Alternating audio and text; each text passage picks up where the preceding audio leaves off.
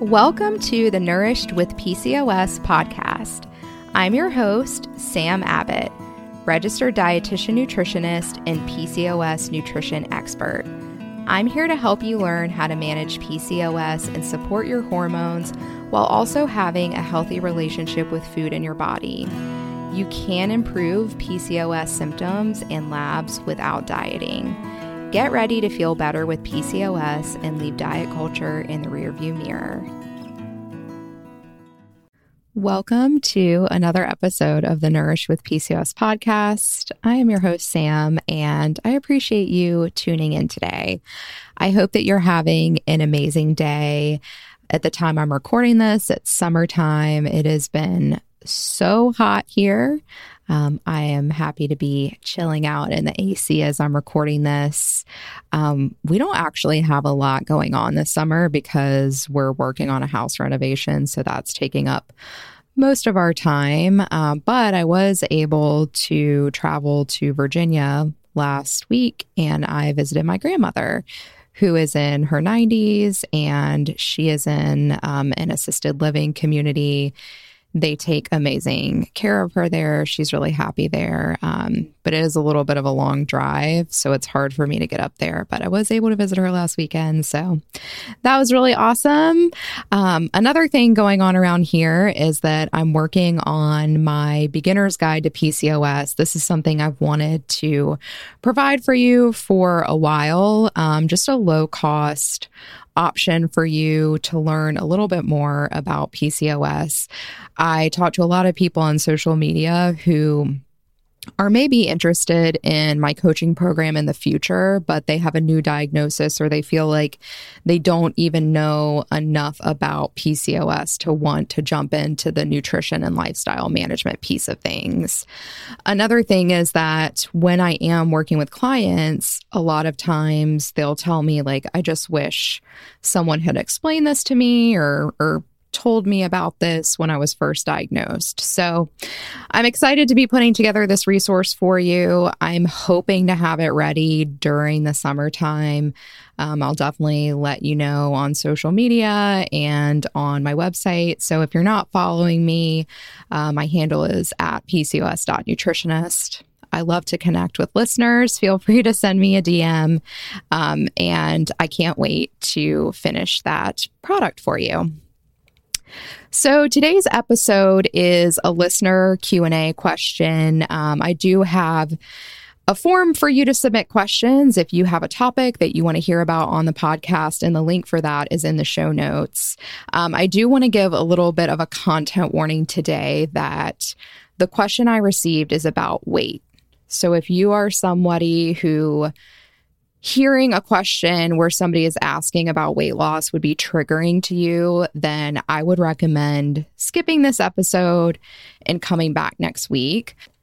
As you know, I specialize in working with people who want to move away from dieting or who feel like taking a weight-centered approach to managing PCOS is not working for them and it's causing more harm than good.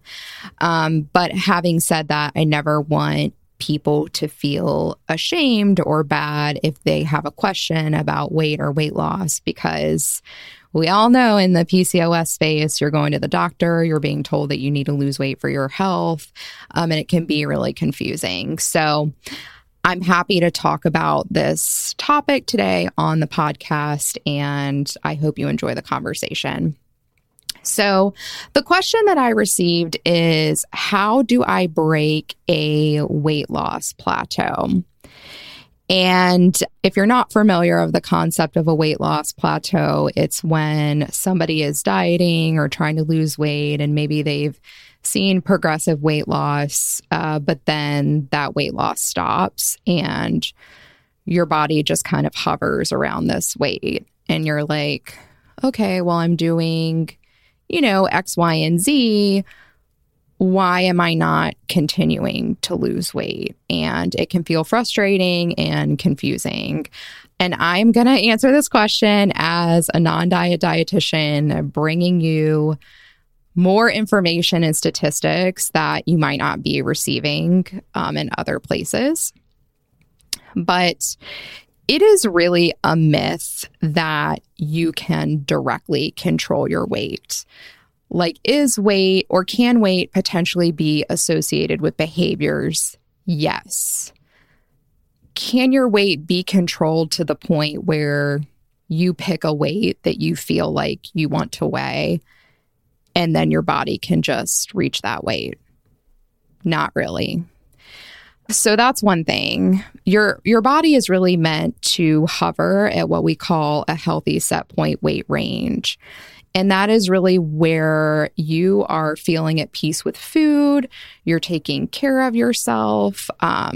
It's not just about nutrition or exercise. It's about your holistic well-being. Your weight will kind of settle at this weight. And we call it a set point weight range because your weight really isn't going to stay at a specific number. It's probably going to hover within a range. If you're somebody who diets and then when you stop dieting, your weight increases back to a specific weight or weight range, you're probably fighting against your healthy set point weight. Because our bodies kind of settle wherever they're meant to be. And this can feel really confusing because our medical system uses BMI and we have a diagnosis of quote unquote obesity, which that is completely flawed. Like, making weight in and of itself a medical condition is totally flawed as well. BMI was never created or intended to be used as a health indicator. We see in research, it's not a reliable health indicator.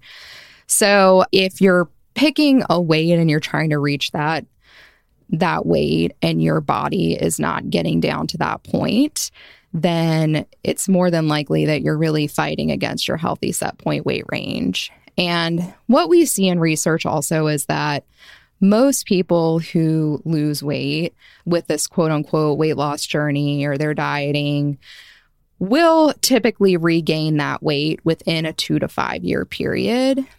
And of those people, 2/3 will probably regain even more weight than they weighed, before they went on that weight loss journey.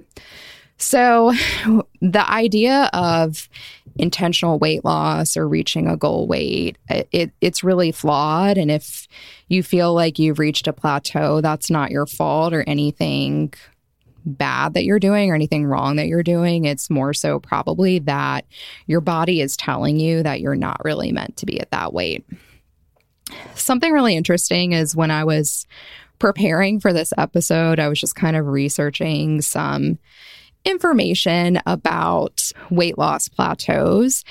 And something that I read said that it was in the American Journal of Clinical Nutrition. They found that most weight loss plateaus occur, they described it as it occurs due to a lack of dietary adherence, meaning that it's more that whatever diet you were on, you're having trouble sticking with it. So where your weight was decreasing before, it's kind of held steady.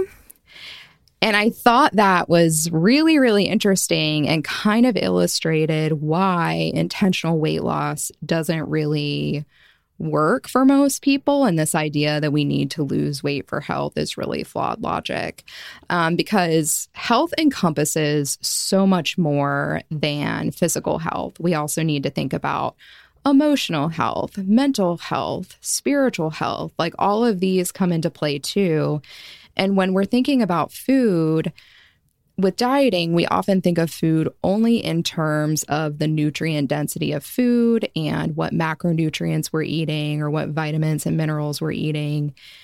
And we really need to be acknowledging that food is part of life. Food is meant to be enjoyed. Food is part of social experiences. Food can be emotional. And when we try to extract all of that and just look at food from a nutrient density standpoint, you're probably always going to be, I shouldn't say always, but many people do find themselves in a bad place when it comes to your relationship with food and your body. And that's because you're not tapped in anymore to the emotional experiences of food. And so when I was reading about how plateaus can be related to a lack of quote unquote dietary adherence. Well, what is dietary adherence? Is it following a meal plan or trying to restrict foods? Because if you are creating a meal plan or some sort of nutrition plan for yourself that you really can't stick with, that is a sign that that is probably not a good fit for you. And I would really question, when you're looking at those food choices, are you taking into account things like your schedule, your cooking preferences, finances, your lifestyle, your social life, your mental health? Like all of these factors go into choosing food. It's not just about at the end of the day, like the actual nutrients in your food. Health and nutrition is so much more than that. And I also wanted to close out this question by just reminding you that bodies are meant to change over time. Our weight was not meant to stay the same all throughout our lifetime. And I know society is sending us a different message, but I would just encourage you to trust your own personal experiences. So going back to the question, how do I break a weight loss plateau? I would encourage you to look at your weight history and your nutrition history and really evaluate, where is my body meant to be? And am I working against that? Well, I hope you enjoyed today's mini episode. If you want to submit a question for the Q&A, feel free to do so. The link is in the show notes. I hope you have an awesome day. Thanks for listening to the Nourished with PCOS podcast. Be sure to hit subscribe so you can catch new episodes. I'd also be so grateful if you left a review and rating for the pod as well. See you next Wednesday.